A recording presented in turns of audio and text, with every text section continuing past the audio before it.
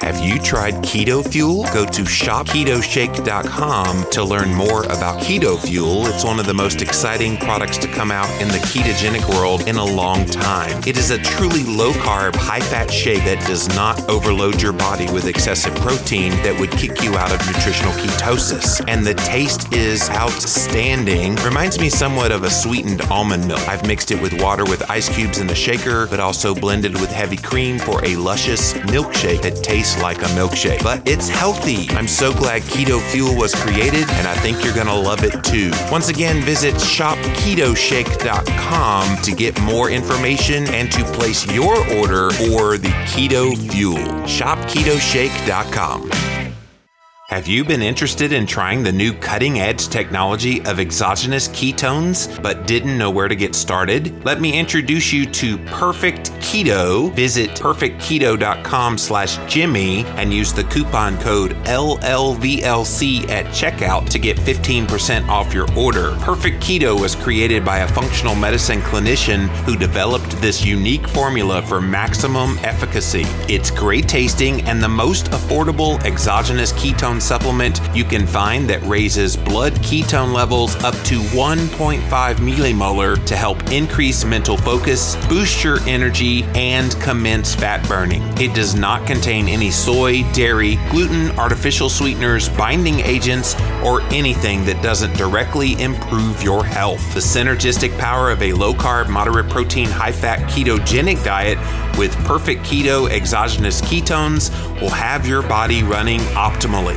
Perfect Keto is available in delicious chocolate sea salt and peaches and cream flavors. Each serving comes with 11.38 grams of high-quality beta-hydroxybutyrate for maximum ketone boosting while adding in magnesium, potassium, cocoa, stevia, and vitamin C for extra micronutrition. Again, try Perfect Keto for yourself at perfectketo.com/Jimmy and be sure to use the coupon code LLVLC at checkout to get 15% off your order. Perfect Keto. The information and opinions provided here are for educational purposes only and are not intended to provide individual medical advice. Material, conversations, and statements found herein are not intended as and does not substitute for a personalized doctor-patient relationship. You are listening to Keto Talk with Jimmy Moore and the Doc, featuring veteran health podcaster Jimmy Moore and Surprise, Arizona family physician Dr. Adam Nally. They are here answering the most pressing questions about a low-carb, high-fat, ketogenic diet. Visit our website, ketotalk.com. And now, it's time for Keto Talk with Jimmy Moore and the Doc. Here's Jimmy and Adam. Hey guys, we're back here on episode 65 of Keto Talk with Jimmy Moore and the Doc. Visit our website, it's ketotalk.com. We also have a brand new Facebook page, ketotalkfb.com. Go check it out if you want to connect with your fellow ketonians who listen and love this show. And they love it mostly because of the gentleman who's here with me today. He's my good buddy, my pal. He is Dr. Adam Nally. What's up, Adam? Well, hello, Jimmy, and hello, all you ketonians out there. It's always a pleasure to be chatting with all of you and hearing your questions and being able to chew the fat with you. And the ketonians are growing in numbers on that Facebook page. I know we keep talking about it, but we just started this thing just a few weeks back. And do you know, as of the recording of this on Monday before this airs, we're already over 4,100 members. Wow. Unbelievable. That's unbelievable. Of course, it doesn't hurt. I've been giving away prizes a lot to try to boost that. Well, prizes seem to bring people. Yes, prizes works. And it's good stuff too, man. I saw that Ketonian shirt. That's awesome. Yeah. It was because somebody was asking, the Doc has this shirt called Ketonian King. Are there any Ketonian kind of shirts? And I'm like, yeah. And so I talked to the lady that came up with that ketogifts.com website. And so she's like, oh, well, yeah, I'll donate some. So then we put that on there. And then the Peely Nuts people came. And then the Drop an F-Bomb people came. So we're constantly getting prizes, guys. It's not every single day. It was last week, but not every single day. But we will if you hop on over to ketotalkfb.com, have prizes here and there. So you just never know what you're going to get. It's kind of like Forrest Gump. Life is a box of chocolates, except we don't eat chocolates. Not the sugary kind anyway. Not the sugary kind. No, not at all. So I wanted to say up front here, you guys, we are going to be gone. I know. Wah. People say, don't leave. Well, we have to leave because I have a crazy travel schedule like the next month. I know the doc, he usually squeezes this in and he has all kind of travel stuff and he never complains. But Jimmy Moore is complaining. Just kidding. Because we have the low carb cruise also coming up, which both the doc and I will be on. And so we need to take a few weeks off here kind of in this transition, and we'll be back with fresh new episodes in June. But what are we going to do while we're gone, Doc? We have some select audio that we decided to air, and I thought for the first one next Thursday, we're going to air in episode 66, the very first time you and I ever spoke on an audio podcast. Now, I knew you for years at that point. You'd already been on the low carb cruise at that point, but you and I had never done a podcast together, so that should be kind of fun to air in episode 66 next week. Oh, that'll be lots of fun. And then the week after that, you have a lecture because by popular demand on the Facebook page, they said, we want to hear a lecture from Dr. Nally. So we have one on inflammation and ketogenic diets that will air in episode 67. And then the last week of May, we will have a portion of Keto Clarity audiobook for episode 68. I was thinking I was probably going to air the chapter on the common myths about ketogenic diets and how we can overcome those and why they're quite frankly wrong. So hopefully guys, that will appease your keto talk fix each and every Thursday. And it definitely gives us a chance to take a bit of a break because we've gone nonstop pretty much since we started this podcast. And so this will help us out a whole lot. And then on the low carb cruise, you and I, Adam, will be doing a live keto talk just like we did last year. So that will air in episode 69 on June the 1st. So busy time, you guys, but we're so thankful that you're here at Keto Talk. Oh, yes, we are. That'll be fun. So let's get into some headlines about ketosis and ketogenic diets and health that's been out there. And this first one I had to bring to everybody's attention because this is big. CNBC story, Silicon Valley's elite are flocking to an extreme high-fat diet in hopes of living longer. Now, you got to realize, guys, this is a mainstream article, so they're going to call a ketogenic diet extreme, but stick with us here. Silicon Valley's investors are trying out ketogenic diets, which involves extreme carb restriction. Some are reporting rapid weight loss and better energy. Side effects also include crankiness and bad breath. Yeah, we'll talk about that here in a second. A venture-backed company is hoping to reverse type 2 diabetes with nutritional ketosis. So this is actually a story all about the investors who are helping out Steve Phinney and Dr. Sarah Hallberg and their group. What's it called? Virta, VIRTA. And they're trying to do more studies and to help people who are basically suffering from the mainstream advice that we've had forever and ever. And what I love about it is here are these billionaires that are basically putting their money where their mouth is, Adam, and saying, hey, look, this is something that we see value in and we're going to invest in it. You know, it's really cool when you see venture capitalists start to move in a direction because they're usually the ones that are watching the up and coming changes that are occurring.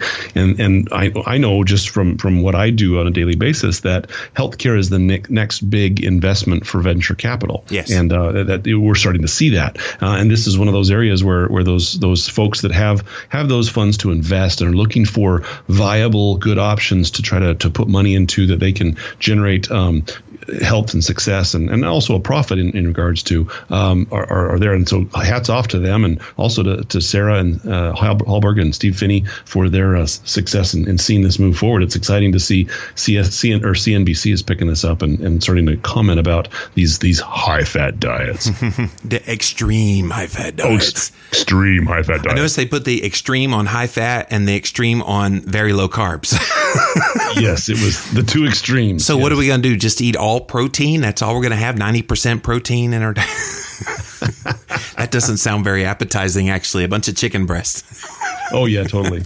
Well, the exciting point is they commented a couple of spots that it was actually a powerful tool, and that they're seeing it as a tool, and it's moving forward. So it's really, really exciting to see this. And Dr. Peter Attia is also a part of this, formerly of Nusi. So it's exciting to see this happening, and it's yet another notch in the belt of keto becoming more and more mainstream, guys, because people don't just put their money in things that they don't think is going to be profitable. And, this is the other end of things. People are going to say, well, they're only in it for the profit. Well, who cares? If they make a profit off of it, that just means they can continue to get the message out there even more. So I see it as nothing but a good thing. I remember something like an iPhone. They were just in that for profit too, but it's kind of changed the face of the world. Well, I think sometimes we forget about this low carb, high fat, ketogenic message. It's free, guys. You know what it's about. You know what it is. But sometimes people need help and they need hand-holding. That's why the doc stays extraordinarily busy with all of his patients. It's why people buy my books and why they've been so successful. People are looking for answers that will be clear to them and help them do this. Some people are go-getters, Adam, and they can go and do this on their own, and it's very easy for them. Other people don't have that maybe mentality or personality type that lets them just grab the bull by the horns and run with it. Oh, totally. And it's exciting to see that there are more and more tools each year to use with this dietary approach. And that's what people come in. In fact, I had three this morning that came in saying, "Well, doc, I have a problem here. I can't do this, or my schedule doesn't allow for this." And so we were able to add tools that used to not be available 3 or 4 years ago that allow a person to have a busy schedule, or someone that can't cook as often, except for early morning and late evening. There are a number of tools that we now have at our disposal that we can give advice and direction with that help these move forward. And so it's exciting to see that this is starting to be invested in. I love that one of the investors was one of the guys who helped Dave Asprey with his bulletproof coffee concept as one of the venture capitalists with that. And so he's experienced ketosis many years ago now, because Dave invented that several years ago. And so he's now seeing it as kind of the wave of the future. So it's truly exciting, you guys. Anytime you feel down that, oh my gosh, who isn't, nobody's really understanding ketosis. Yes, they are. The people that matter do. And then it's going to influence all of those patients who then will go to their doctor and say, I'm loving this ketogenic diet thing. Can you tell me more? And so it's going to make doctors learn about the K word. It will. In a good way. Oh, yeah. Well, another headline that caught my attention was out of New Zealand. In New Zealand, they have this thing called a health star rating. And so this headline says, health star rating may mislead shoppers. It's kind of like the American Heart Association. They have their little heart health symbol on various foods here in America. Well, in New Zealand, they're having trouble with this star rating because people aren't buying into it. And so New Zealand shoppers would be able to put more faith in health star ratings if they did not allow manufacturers to compensate for having bad ingredients by adding more good ingredients. According to commentators, the rating system launched in 2014 now appears on 1,500 packaged foods throughout New Zealand. It's designed to make it easier for shoppers to choose the so-called healthy good options. The star is determined based on the fiber, protein, fruit, vegetable, nut, and legume content compared to the amount of saturated fat, energy, total sugar, and sodium, as if all four of those things have anything to do with each other. But there's been controversy. Nestle came under fire for achieving a 4.5 star rating for their product called Milo on the basis that it was prepared with low-fat milk. Nutri-Grain, which is 27% sugar, also got 4 stars because it had high levels of fiber and protein. See, this is where they get into trouble, Adam. They pretend like ignore the culprit stuff that's in there that could truly do damage to your health because, oh yeah, by the way, we included some good stuff in it too. I know it's like let's sprinkle fiber in it and then we can give it a rating and sell more product. It's 27% sugar. That's crazy. You might as well just take a tablespoon out of the bowl and eat it that way. It's yeah. And then chase it with an apple. That's essentially what you're doing. Well, and the problem is people buy those labels. They buy into them hook, line, and sinker, the unsuspecting public. Although I do sense that people are becoming more savvy, which is why this headline was so great, because they're basically exposing, hey, this is misleading you. And of course, I've been talking about the American Heart Association heart health symbol here in America forever. That tells me what products not to buy. Oh, yeah. Well, and this is the challenge when we start allowing our government to try to feed us. And this is one of those things that happens when we let politicians become our nutritional advisors. And you start to see these kind of things happen. Well, and big food kind of leading the charge and funding those efforts as well. Absolutely. Too many hands in the pot. Oh, yeah. Yeah. Well, this last headline is a sad one. Do you know David Mendoza? Have you heard of his work before? Just vaguely. I think I've seen his website or his blog a couple times. But yeah, it is. I saw this headline and went, oh. Yeah. So he's been out there for a very long time. David Mendoza, type 1 diabetic. If you've had diabetes at all and you don't know Mendoza.com, Mendosa.com, you're missing out because he's got a lot of really great information out there. But sadly, he's been diagnosed with an incurable cancer, and so he wrote his very last blog post ever and actually had his phone disconnected. I was trying to get a hold of him to offer up support and prayers and just to let him know that we're thinking about him. So just wanted you guys to know about that. He definitely has inspired so many people to go the low-carb route. He was on Living La Vida Low Carb many moons ago now, talking about all the various things that he's done to help control his diabetes and his obesity, and a true champion for diabetes and the low carb way. So if you're the praying type, definitely give him your prayers. David Mendoza, we wish you well, buddy. Yes, we do. Well, let's shift to a little bit happier topic because I didn't want to end on all the headlines on that. There was a testimonial that came in from Jolene. She formerly wrote to us. She said, "Hey, Jimmy and the Doc, I want to thank you for all you do. I listen to your podcast all the time.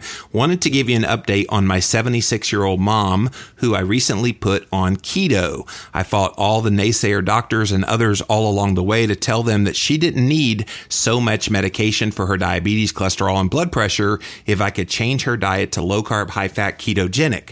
She was taking 500 milligrams of metformin twice daily, but since going keto, she's been able to stop taking the metformin.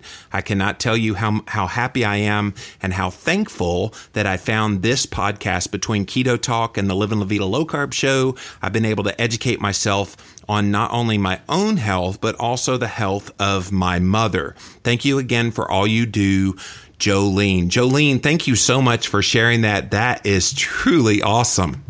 That's exciting. You know, when you get to reverse medication need for diabetes, that like makes my day. That's awesome. Is 500 milligrams of metformin, is that a high dose? Twice a day is about a moderate dose. You know, 500 milligrams once a day is a pretty common dose for starting. Yeah. But when you get to twice a day or 3 times a day, or even bad.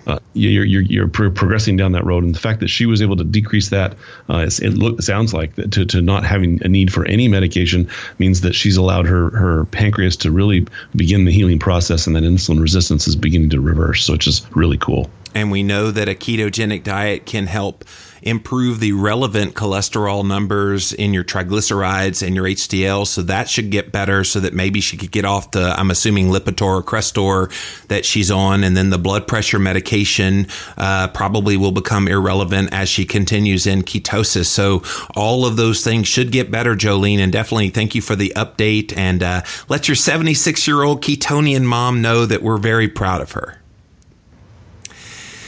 Well, let's get to the first question from our listeners. This one's from Beth. "Hi, Jimmy and Doc Muscles. I've listened to your podcast for years. Jimmy, I recently finished the Keto Clarity audiobook. I'm sold on keto. I've been eating this way for a little less than a week. My usual sugar cravings are completely gone, and I feel great.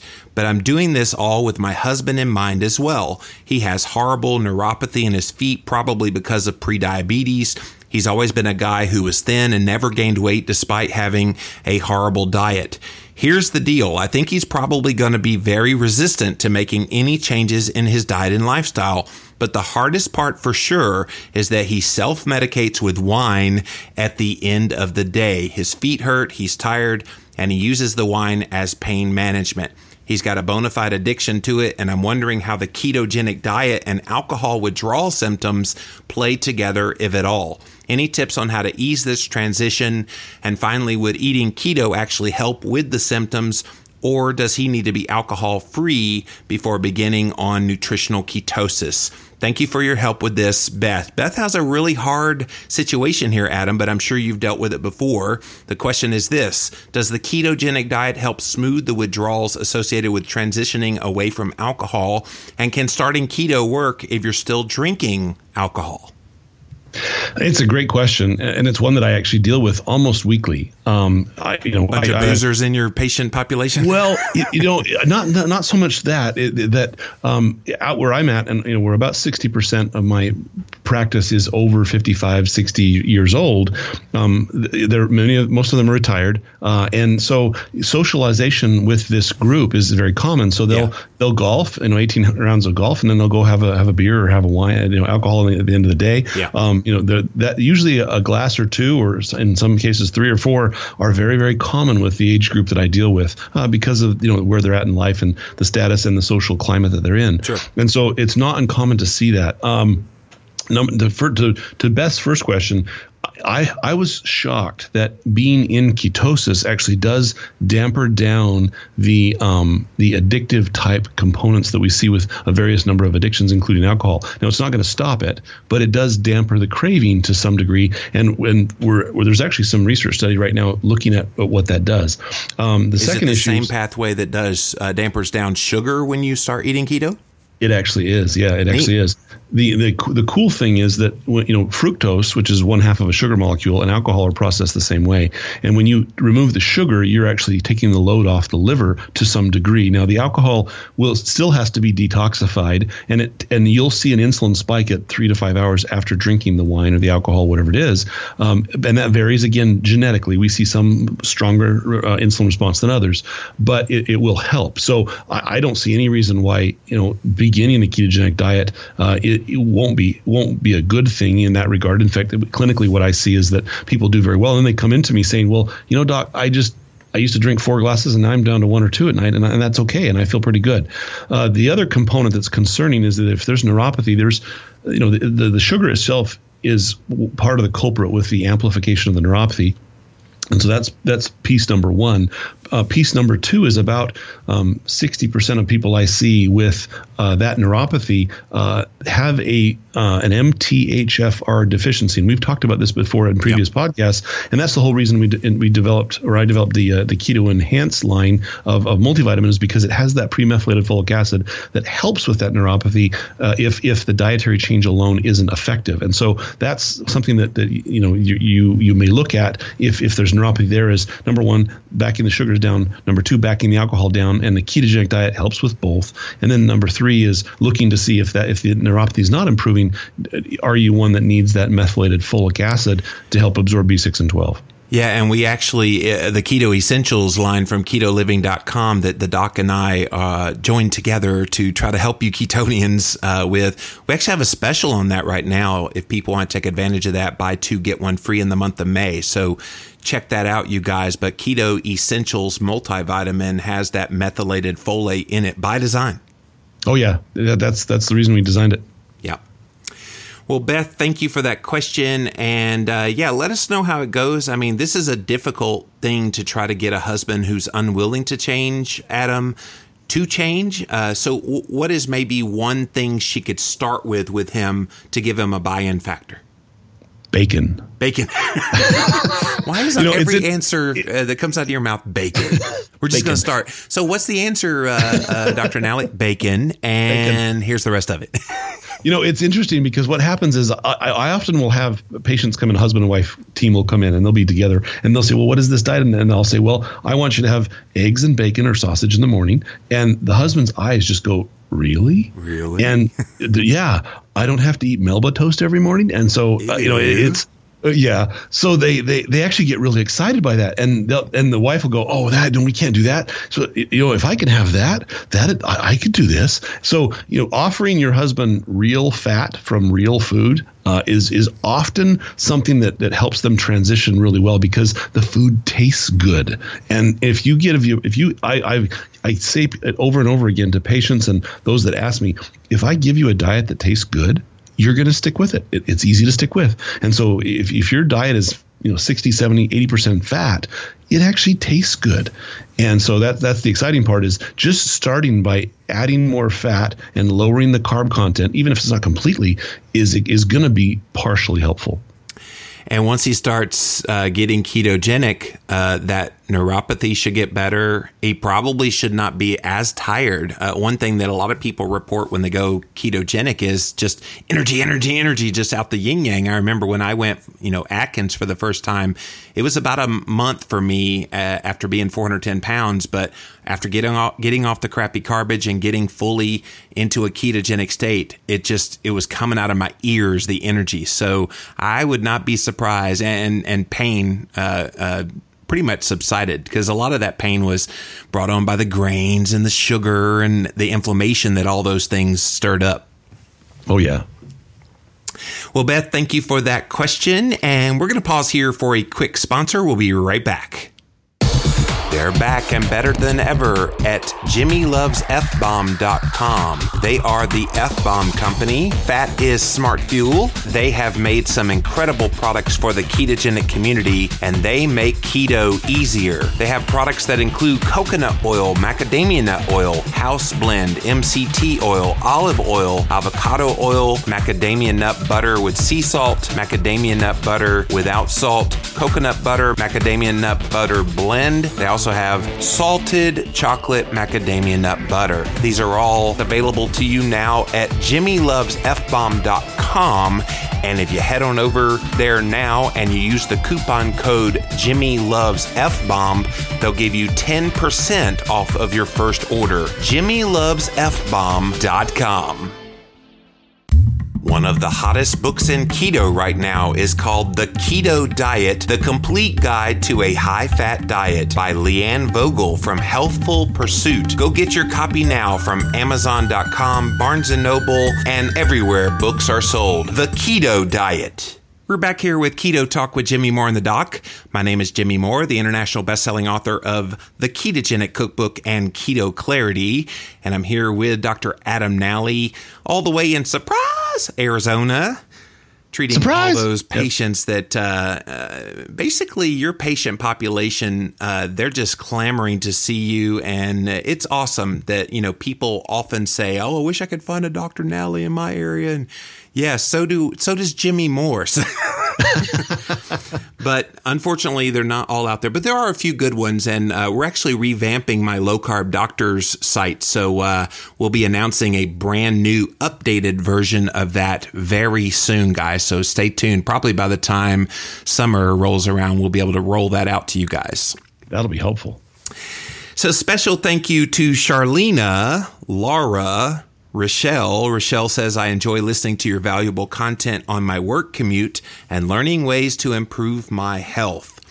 Thank you, Rochelle. And Sunny, Susie, and Mark from the UK. So those are all ketonians that really love what we're doing here on Keto Talk. And you can join them by going to paypal.me/Keto Talk to make a donation, or you can go to ketotalk.com and click on the donate button, and that gets us a donation as well. So thank you so much for your support.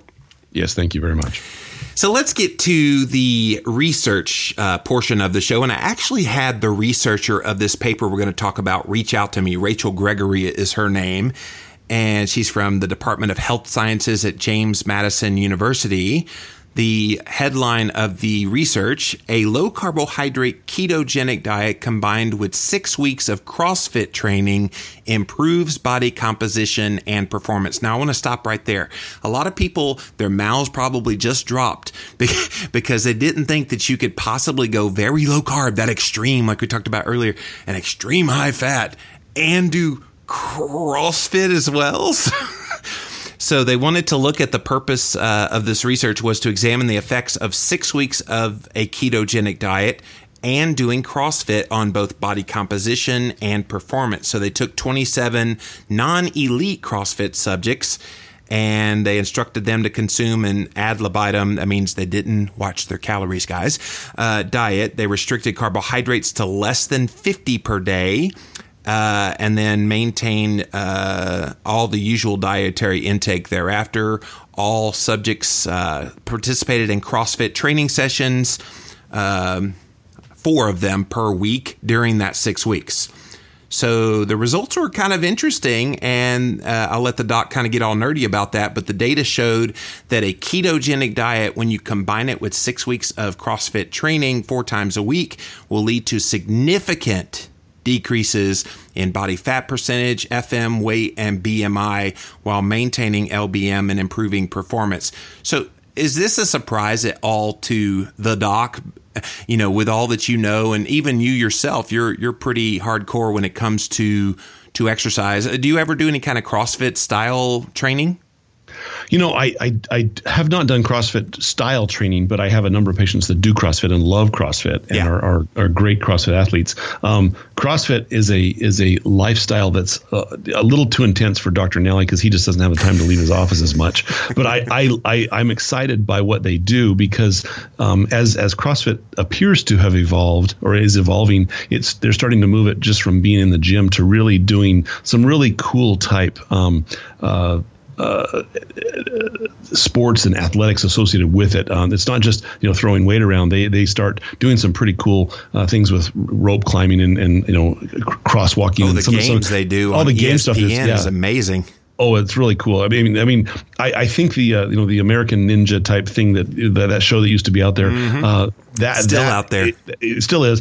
CrossFit's evolving to create athletes that are capable of doing that sort of thing, which is actually really fun to watch and even participate in if you can do it, because it really creates an athlete that can live in the real world and function. That's I have horses and we ride horseback. And one of the things that I found is that if the athletics or if that type of activity doesn't help me do what I like to do physically better, then it's not worth my time. CrossFit's one of those that really can be effective to help people move to a new level in various types of activities. It's functional. It is functional. It's very functional. It's intense, but it's functional. And if you get a good group and a good trainer that knows how to make sure you're safe as you're doing it, yes. Then you'll have a phenomenal time. It doesn't surprise me at all because I see these results constantly. I have for 11 years. And it was this group that I got the biggest argument from when I said I want you to go low carb, and they go, "Oh, I can't do that. I need my carbs, bro. I need my carbs. I got to eat 8 times a day." And what they're finding is that these, although they limited them to 50 grams of carbs in the group that did low carb, the average is about 40, and they saw what we see every day: loss of fat, maintenance of muscle. In fact, I think they gained muscle in many cases. Both groups gained muscle, but the low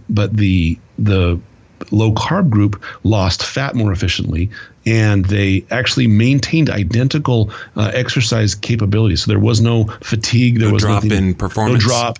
It doesn't appear that they went through a huge, keto flu or keto adaptive phase, and I think that's because these are athletes that were probably already pretty fit and had the ability and the capability to swing between both fuel sources. Did it say that there was any kind of transition period? Because usually when you go ketogenic, and it doesn't say that what they did before going keto, but you would think within that kind of first couple of weeks, maybe the performance went down temporarily. Did you go look up any breakdown of week by week? They didn't have that. They didn't have that. Okay. At least what was listed in the article when I read it, did not seem to have a transition phase or an adaptive phase. And I suspect that's because of two things. Number one, they kept the carbs at 50, so it wasn't tremendous. But if you've got most CrossFit athletes, if you look at what they're doing because of the improvement in their muscle uptake of both ketones and fat because of the intensity type exercise, I think they actually have a better ability to upload and use ketones more efficiently just because of the training style. Yeah. So, Rachel, I would love to know that first couple of weeks of data. I would love to know if you guys measured blood ketones during this time. Yeah, so I do think that obviously would be in ketosis with that low of carbohydrate and that high intensity of the exercise, it'd be almost impossible for them not to. Yeah, for at least a part of the time that they're doing what they're doing, right. I suspect they're in a low level nutritional ketosis state. Well, again, Rachel, thanks for sending me your study, and I'm glad we were able to talk about it here today on Keto Talk. But we got lots of great questions from our Ketonians, and let's start with the first featured question. This one is from hot-headed Keto Mama Mandy. That's what she called herself. That's awesome. So Mandy says, hey, Jimmy and Doc Nally, I'm so in love with the Doc and your lighthearted yet informative podcast. I love it when you guys brainstorm and drop knowledge for all of us to use and apply to our lives. Thank you. I recently had some lab tests done to see why I've been so irritable lately. I become wired at 9 p.m. even though I'm physically tired and I need rest. I just can't sleep and I'm dragging myself out of bed in the morning. I had a baby just over a year ago and she keeps me awake taking care of her too. Here are some of the key markers from my labs. So cortisol AM was 12.5, DHEAS 301, testosterone total 45, and free testosterone 8.4. I am still breastfeeding, started keto 1 week ago, dropping 11 pounds so far. My naturopath prescribed me a prescription of a very low-dose diuretic to lower my testosterone as well as various vitamins and supplements. I'm worried that this may be the beginning of PCOS as a direct result of insulin resistance or even a weird case of adrenal fatigue since my numbers are reversed from what they used to be. Since I've heard that keto can be taxing on the adrenals, should I continue on with my ketogenic approach, or can ketosis actually be beneficial in some way for someone like me? Thanks a million times over for your help, Mandy. So Mandy wants to know, is a ketogenic diet taxing on the adrenals, or can ketosis be beneficial in helping irritability, fatigue, and sleeplessness? Well, it's a great question from the hot-headed keto mama Mandy. I had well to say done. That. Well just done. Awesome. Number one, I hear this over and over and over that, well, your ketogenic diet's going to tax my adrenals and it's not good for me. And that is the farthest from the truth that I've ever seen in 11 years. I don't know where that myth comes from. That meme is out there galore online. Oh, it's out there all over. And I would just say it's absolutely false. In the 11 years that I've been doing this clinically, I have never seen it tax the adrenals. In fact, I've seen it improve the adrenals almost every time. The second issue is that Mandy just had a baby a year ago and she's still breastfeeding. And so if I don't want to put it this way, but when my wife said, why am I so tired? I said, well, you have a parasite that's living off of you. And that's really literally, you're making food for two, and that's what's happening. And so your body is literally doing these things that it needs to do to create milk and fat, and the body is designed to give the baby everything it needs, and then you get what's left over. So my suspicion is that Mandy probably hasn't been eating correctly. She tells me that her numbers reversed, and I don't know what that means. Yeah. But all of the numbers she listed, her cortisol, DHEA, sulfate, the testosterone total and free, are all normal. Those are normal numbers. My worry is if we put a breastfeeding mother on a diuretic and she doesn't need it, she's going to dry up and it won't be able to breastfeed very effectively anymore. And that's powdered breast milk, maybe.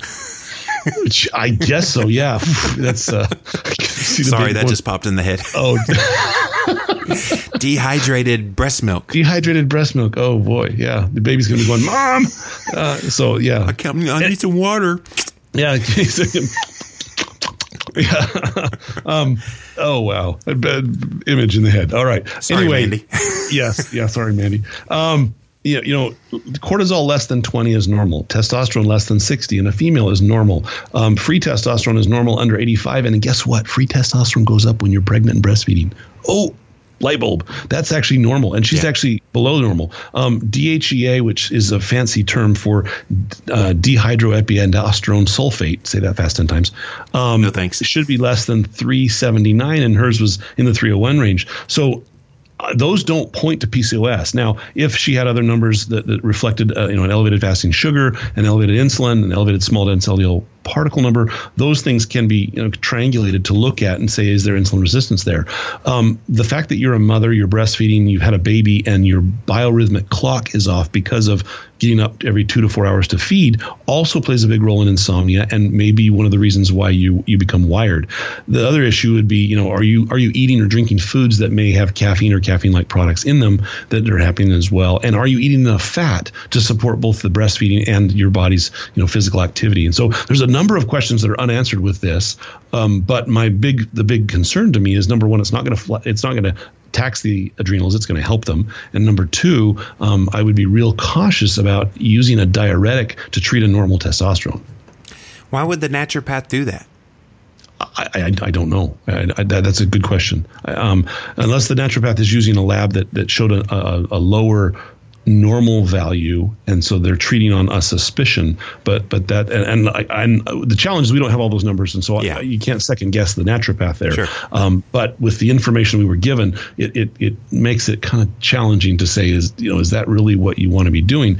I would suspect, as Mandy or anyone goes through that keto adaptive phase, that their sleep will get better as they're in ketosis. The breast milk is 80% fat, so it's a perfect diet for the breastfeeding mother, and so those are all things to consider. Is that a reason for her to maybe eat more fat? Yes, it actually is, and that may be why she's so irritable and fatigued. Is that she's too low fat? She's doing low fat, and then it's not helping. Yeah. And she's literally got no fuel, and that's one of the challenges I find. And another thing, Mandy, it looks like you're reading a lot on the internet, and that can be so confusing and add stress to your life, which could then contribute to a lot of these things that you're going through. So stop reading the internet, because it will confuse you. I mean, there's good stuff on the internet. Obviously, we're on the internet, and so we want you to hear what we have to share. But I think sometimes, Adam, people get so crisscrossed with the mixed messages that they read from not necessarily scientific sources versus other sources, and it just confuses them. Oh, Dr. Google still has not shown me his medical school certificate yet, so I'm waiting to see it. But he slept in a Holiday Inn Express last night. Oh yeah, and he had the Danishes for breakfast. There you go. Ew, that just sounds disgusting now. I haven't had a Danish in forever. They're always day old there too. Day old Danish. Crunchy. Well, thank you, hot-headed keto mama Mandy. You officially have the best name moniker we've ever read on the air, so thank you for that. It's awesome. And we're up to the second featured question of the day from Meg. Meg says, "Hi, Jimmy and the Doc. I love your podcasts, Keto Talk and Fasting Talk. Thank you for providing such a valuable service. I've read Keto Clarity and the Complete Guide to Fasting, but I don't recall if this issue was specifically addressed. What exactly does it mean to, quote, eat to satiety, end quote? What does this actually look and feel like? I can't wrap my head around what you're saying by the phrase, and would greatly appreciate it if you share more about this. I'm really looking forward to reading the book you guys are working on called The Keto Cure, coming in September, and I've already pre-ordered my copy. Thanks, Meg." So Meg wants to know, what does it mean to eat to satiety on a ketogenic diet? So one of the concepts that we put in Keto Clarity was limit your carbs to your personal carb tolerance level, which is going to vary from person to person. We've talked about that here quite a bit. Then you want to have protein to your personal threshold level, which again, if you have a very low carb tolerance level, you're going to have a kind of a lower, more moderated protein threshold. And then eat fat to satiety. So what does that phrase mean? It means that you don't want to blow by all those signals, all those hormones that are screaming at you, hello, dummy. Stop eating. And so that's kind of what I mean when I'm talking about eating to satiety. Now, Adam, one of the challenges that comes up, and I get this from some women I've talked to, one very prominent one in the paleo community said, I don't ever feel satiety, no matter how much fat I eat. And I could eat 50 avocados and I don't feel satiated. That's kind of weird. Well, the challenge with an avocado is there's 18 grams of sugar in the avocado, and so you're gonna blow past that 20 grams of carbs with that avocado if you're not careful. And I've gotten a lot of heat on the internet in regards to, when I first started doing low carb, I literally ate a pound of sausage and 3 eggs cooked in butter every morning. Yep. Now that was 5,000 calories, and I was but I didn't. But I was leptin resistant at that point. Yep. And so that satiety signal didn't really kick in until I was, just almost gorged. But what happened is that over a period of 2 to 3 months, I lost literally 65 pounds in a 6-month window. But then all of a sudden my weight loss plateaued out, and I went, well, wait a minute, I don't quite understand why, this worked, but then it's not working any longer. But what I started noticing was that same diet I was eating, I got full halfway through. I started noticing I don't feel like I even need to finish it. And so then what I realized is that, the protein that's in that was just astronomically more than I needed. And so I backed it down to where I was doing, 2 eggs or 3 eggs and a couple pieces of sausage or a couple pieces of bacon. And you were fine. And what I found was I was fine. Now, what I tell people is this. Eating to satiety means that within 20 minutes of starting your meal, you are no longer hungry. Now, if you were like I was and you're running out the door and you cooked your breakfast and you literally inhale that pound of sausage and 3 eggs in a 5-minute period, you're not going to have a satiated feeling because it takes about 20 minutes for those hormones to say, ding, I'm full. Yeah. And you've got to listen to your body that way.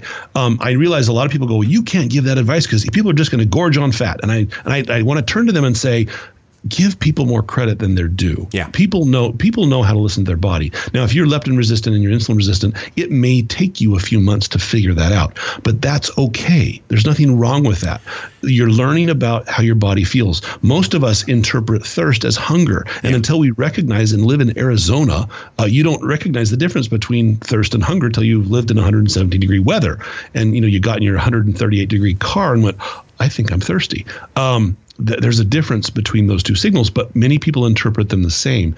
And so what I tell people is as you begin to eat, if you're not losing weight, then make sure that you're not eating too much protein, number one, and listen to your body at 20 minutes after you started eating. How do you feel? Do you feel like you really, truly need to take another bite? Or do you feel like, hey, I feel pretty good now? It's not eating till you're bloated. It's eating till you feel like you're not hungry any longer. One thing I've been imploring lately in my own eating habit, and it's just a style thing that I thought I'd give a try, is I take a bite and I put the fork down for 2 minutes and I don't eat another bite until 2 minutes later. And then I have another bite and then I put the fork down for 2 minutes. And I find that I feel that satiety kick in so much quicker than perhaps I used to.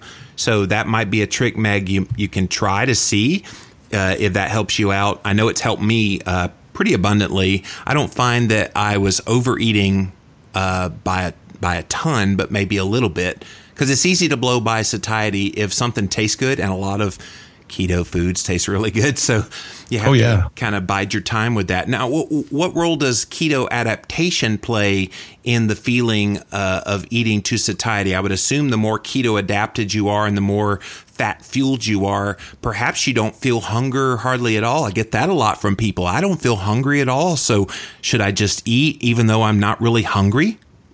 Well, that's a great question. It takes 6 or 8 weeks for you to keto adapt. And what keto adaptation means is, in part, is that your gut has the ability to pull the ketones and or long and medium chain fats into the bloodstream. That upregulation period takes a little time. And when you become keto adapted, you can actually get those ketones in the bloodstream faster when you eat them. And so your satiety actually kicks in a little faster. Now, what satiety is the release of hormones in the brain that says, I'm no longer hungry. And that occurs because of at least 4 or 5 different hormones. Ghrelin turns down, GLP-1 and GIP and protein YY occur because of the stretch of the gut. So your gut actually has to stretch a little bit before those hormones are released. They go to the brain. They damper down GABA. They damper down neuroprotein Y, and they ramp up the palm court system in the hypothalamus. For those of you that want to geek out, that's the fun part. It actually has to stimulate hormones hormones in the first and second order of the neurons of the brain, and that can take up to 20 minutes. And so I have a relative that it's actually kind of fun when we eat and go out to dinner. He will chew his food 38 times. Wow. And we'll count it. And he doesn't. Why 38? Why not 40? I've asked him that, and he doesn't know. He just maybe because it's memorable, because it's 38 and not like a round number. Yeah. And I said, he goes, no. He says, no matter what I do, I cannot swallow before I chew 38 times. He'll chew 40, but we could come up with the Michael Jordan, LeBron James diet and say, chew your food 23 times. Well, but if you take a moment, putting your fork down is one way to allow the body to masticate, which is chew. What'd you call me? That's that fancy word. Yeah, it allows you to chew and allows those hormones to kick in, and so it gives that time period. The other challenge we have is that very few of us actually eat at the dinner table anymore, and that's one challenge with at least the American society. I don't know what other cultures are like, but it used to be we sat at the table and we had conversations with our family, and the process of eating took a bit longer and it allowed us those hormones to kick in a little faster because we were conversing between our meal and talking about our day and planning and things like that. Many of us don't sit at a dinner table anymore, and we run from room to room as we eat, or we're eating on the go. And so that learning to feel that signal that kicks in after 20 minutes of having started your meal is something that we've blown way past, and we never even feel it until 30 minutes later. We went, whoa, I think I ate too much because now I feel bloated.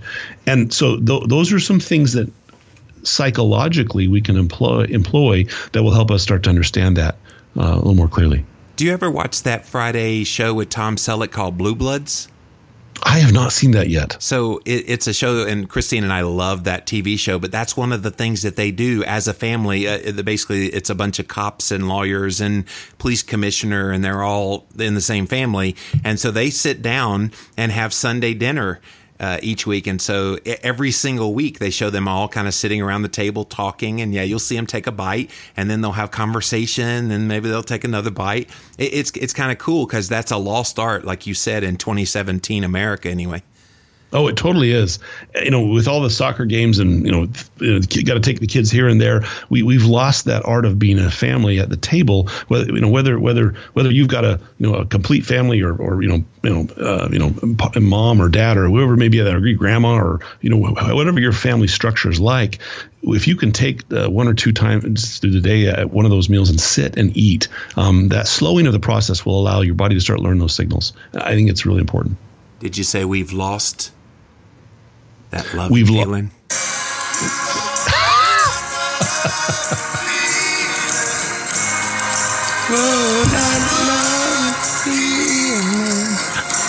Sorry, couldn't help.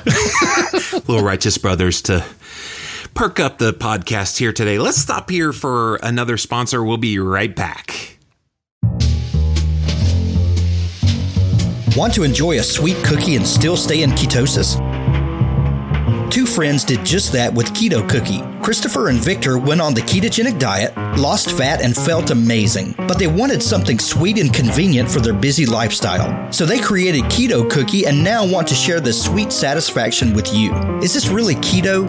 Low Carbers tested Keto Cookie with their glucose monitors and were amazed by the results. How is this possible? Keto Cookie is made with non-GMO almond flour, is naturally sweetened with erythritol and monk fruit extract, and has a healthy amount of grass-fed butter, coconut oil, and MCT oil to fuel your day.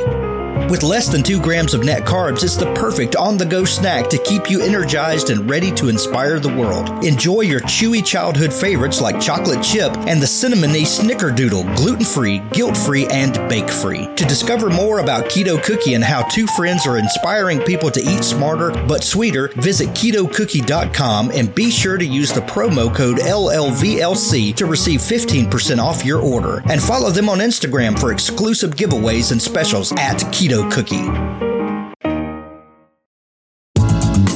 Hey, fellow Ketonians, in case you haven't heard, my friends Carl and Richard from the 2 Keto Dudes podcast, along with a whole bunch of their keto friends, are going to make history by turning the U.S. town of New London, Connecticut, ketogenic for the weekend of July 15th and 16th, 2017.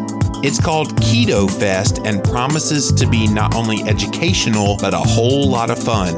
My Fasting Talk co-host Megan Ramos and I will be speaking as part of this event, along with a whole bunch of other great keto thought leaders. In addition to great talks, they're also going to have an outdoor keto barbecue with a pig picking, live music, walking, running, cycle tours, and cooking and fitness lessons as well. They've got the local restaurants and the mayor on board too. So help us make history by reserving your ticket now at ketofest.com. That's ketofest.com. If you love great olive oil, do I have a deal for you? As one of my listeners, you're entitled to receive for $1, listen to this, for just $1, a $39 bottle of one of the world's finest artisanal olive oils. And what makes this oil really special? It was just fresh pressed at the new harvest, so it's bursting with more harvest fresh flavor any olive oil you've ever tasted. It's yours for just $1 to help cover shipping as your introduction to the Fresh Pressed Olive Oil Club. And there's no obligation to buy anything now or ever. But what exactly is fresh pressed olive oil? And why is it so much more flavorful than store-bought olive oil? The problem with store-bought olive oils is that they can sit on store shelves for months, even years, growing stale or even rancid. The olive, after all, is a fruit. And olive oil is similar to a fruit juice in that it's much more flavorful when fresh pressed. And that's what's unique about oils from my friends at the Fresh Pressed Olive Oil Club. They rush their oils direct to your door by plane and special delivery truck straight from the latest harvest.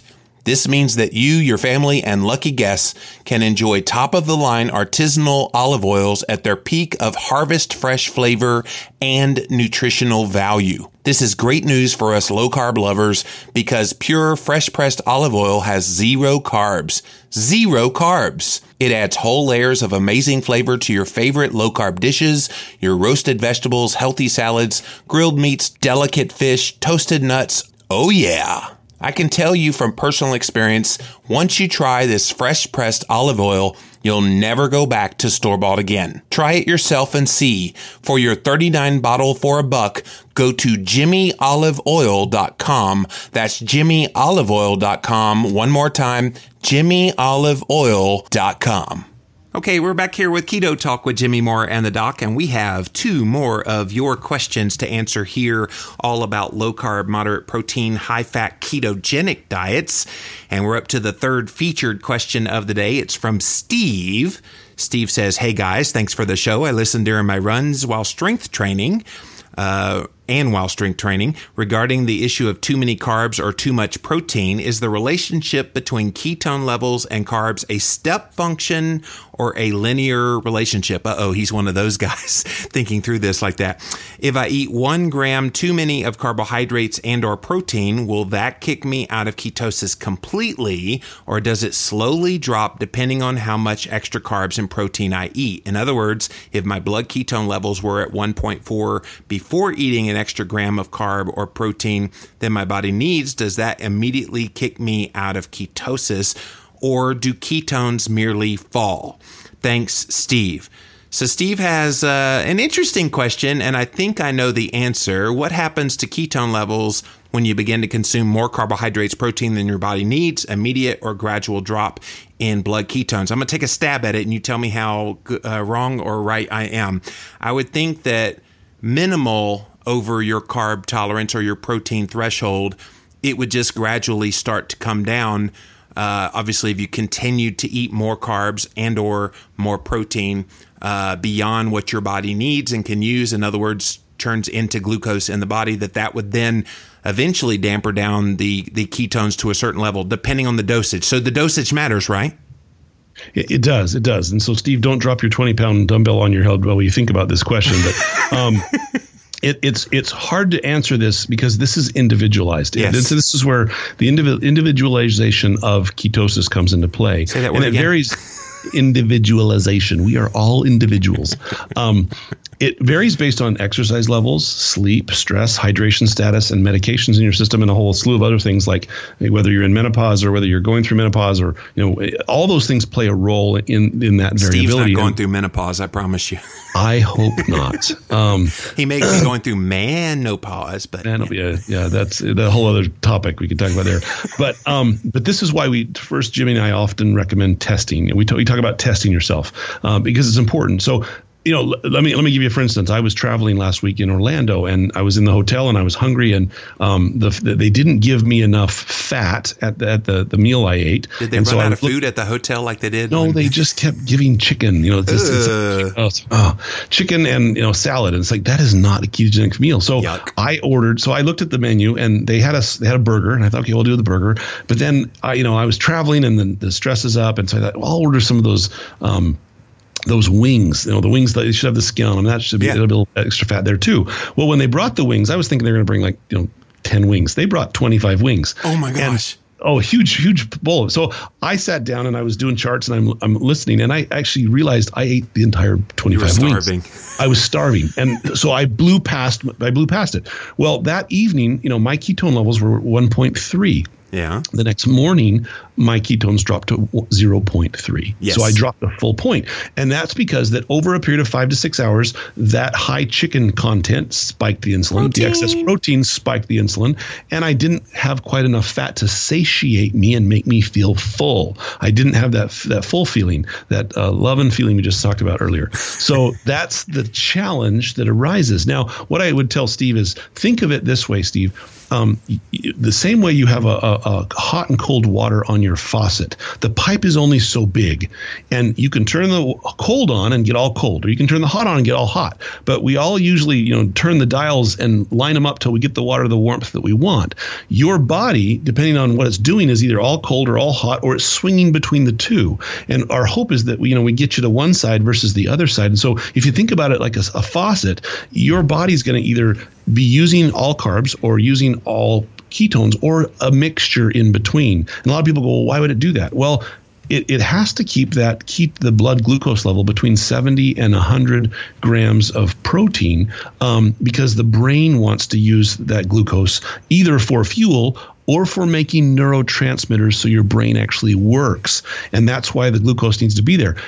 We say, well, there's a part of the brain that has to have glucose. It doesn't necessarily have to have it for fuel. It has to have it because it needs to make serotonin, dopamine, and norepinephrine. Otherwise, you're going to be flat as a pancake and look like you had a frontal lobotomy. So that's the challenge, is you really, truly need a little bit of glucose for those neurotransmitters. And if the rest of it's ketones, great. That means you got the hot water way on and the cold is dampered down a bit, if that makes sense. Flat as a pancake, but we don't eat pancakes. No. So you would have to do the low carb waffles. Unless they're made of like almond flour or coconut flour. My wife does a cream cheese waffle. Does she really? Okay. Next time Christine and I come to Arizona, that's on the menu. We're doing cream cheese waffles. Yes. They're there. Oh, they melt in your mouth. Oh, I'm already craving them. Oh, there you go. Inside the mind of Dr. Adam Nally. Thanks for that question, Steve. And we're up to the Keto Talk mailbox portion of the show. And this one's from Tom. Hey, Jimmy and the Doc, I love the geek speak on Keto Talk, and I can't get enough of it. You guys do a wonderful job, so please keep it up. My question is about carbohydrate being referred to as the preferred energy source for the body. I hear this statement frequently, and I even hear it from LCHF people and experts like yourselves saying that carbs are the body's preferred fuel source and fat and ketones are an alternative fuel source. People who say this use the logic that the body switches to using carbs first, and therefore it must be preferred. When I read what happens when you ingest alcohol, the body shuts off, slows down fat and carb usage, and switches to burning the alcohol. Alcohol is a toxin. It floats around in the blood and goes to organs, including the brain, which is why we feel drunk until the liver can detoxify it. So as an energy source, it isn't preferred, but the preference for the body is to get rid of it. Switching back to carbs glucose, which we know can be toxic at high doses, and the pancreas has to pump out more insulin to prevent that from happening. By default, the body converts any excess glucose into fats and stores them in the body.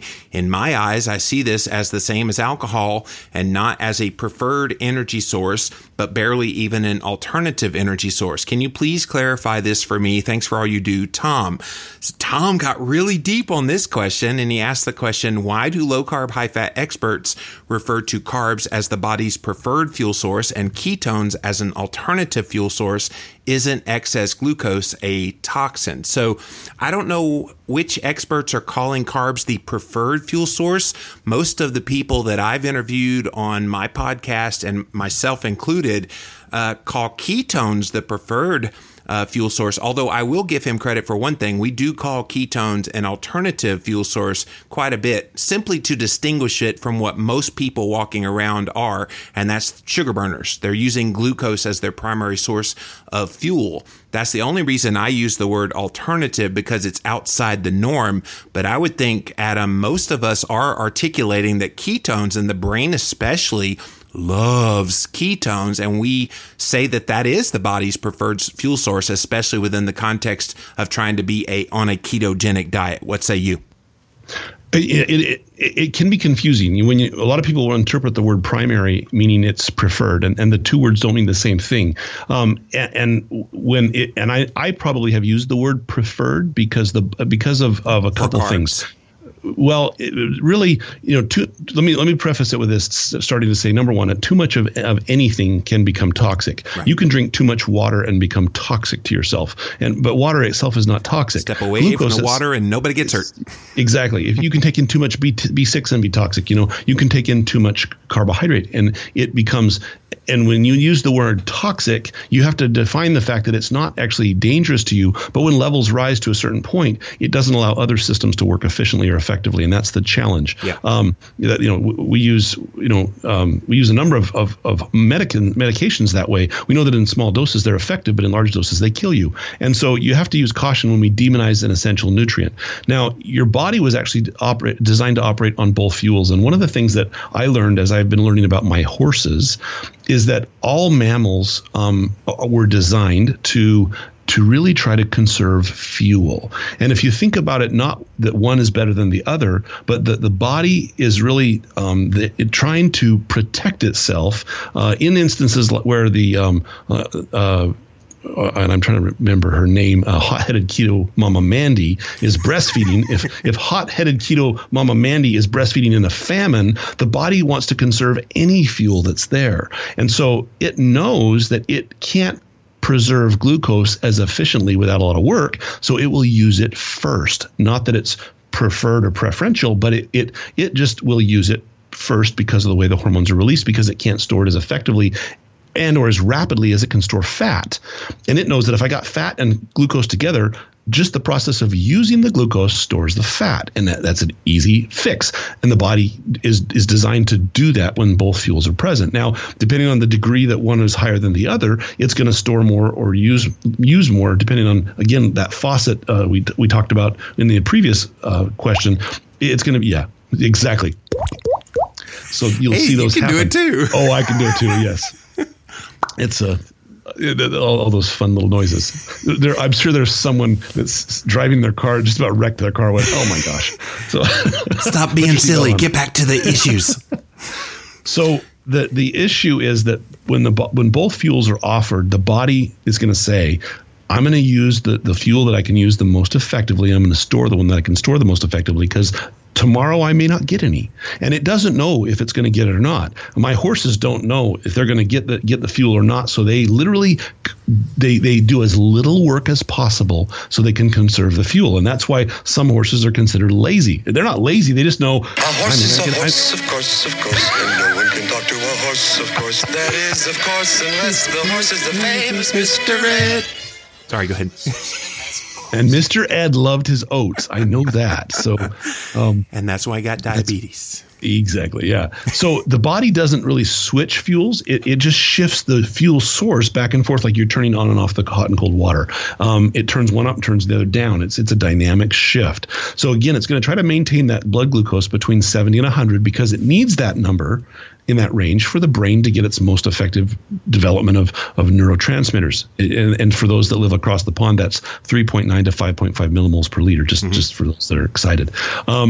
Anything more than that, so if your blood sugar is higher than that, then the body is going to say, okay, I got excess carbohydrate. So if he's not running a triathlon right now, then I either need to start burning it, I need to store it, or I need to dump it. And we know that anybody who has a blood sugar over 180 for a prolonged period of time will start dumping sugar through their urine. And that's just the body's way of saying, I'm going to get rid of this extra because I can't store it and I can't use it. And it will do that until it runs that glucose level down to a level that's comfortable. And then if there's ketones present or fat present, it will ramp the ketones up if there's not an excess amount of glucose continually coming in. And so I guess what I would say is it's kind of a faucet effect more than anything else. And remember, the body's primary job is it's going to say, I want to protect the brain. I'm going to keep the blood sugar between 70 and 100 to do so. And then if I have excess, I'm going to either store it, use it, dump it, or use the alternative fuel source if that one's present when the glucose isn't. And that's a long-winded answer with Mr. Ed involved. And so if you remember all that, I'm impressed. The humor actually will help you remember some of this conversation. I hope so. Tom, I hope, yes. And do not go eat oats with Mr. Ed. I'll warn you that ahead of time. Hello, Wilbur. So, Tom, thank you for that very detailed question, because I love the way the Ketonians think through all these things and at least hash them out, even if they're wrong or mishearing. Because, again, I don't think I've ever heard anybody in the low-carb, high-fat, ketogenic world talk about carbs being the body's preferred fuel source. It's just the major fuel source for most people walking around. But if they use the word preferred, they're probably referring to it as primary, right? And because it is the primary for most. It is primary, yeah. Because and our American diet's been primarily glucose. 85% of what's on your plate is glucose if you eat the standard American diet. So. And that includes even the protein, some of the glucose effects that would come from the protein as well. So yeah, it's crazy. Tom, thank you for that question. And we are up to the iTunes review portion of the show. And we have one here today. When I first saw the guy's name, I thought it said Bud Slinger. I was like, Bud Slinger? That's what I thought it said too. But Bud Salinger is his name.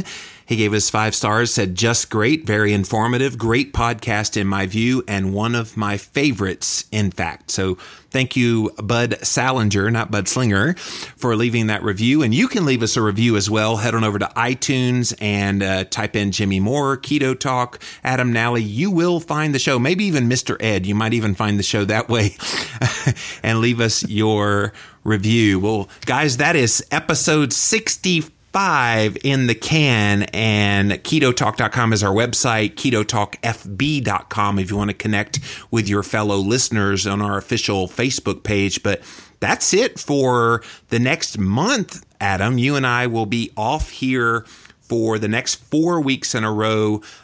We will not be here talking live, basically answering people's questions that they submitted. So again, the schedule, in case you missed it or weren't paying attention at the beginning because you hadn't heard Mr. Ed yet, episode 66, we're going to have the very first interview that Adam and I ever did on the Livin' La Vida Low Carb show. So we're going to air that for you as a special.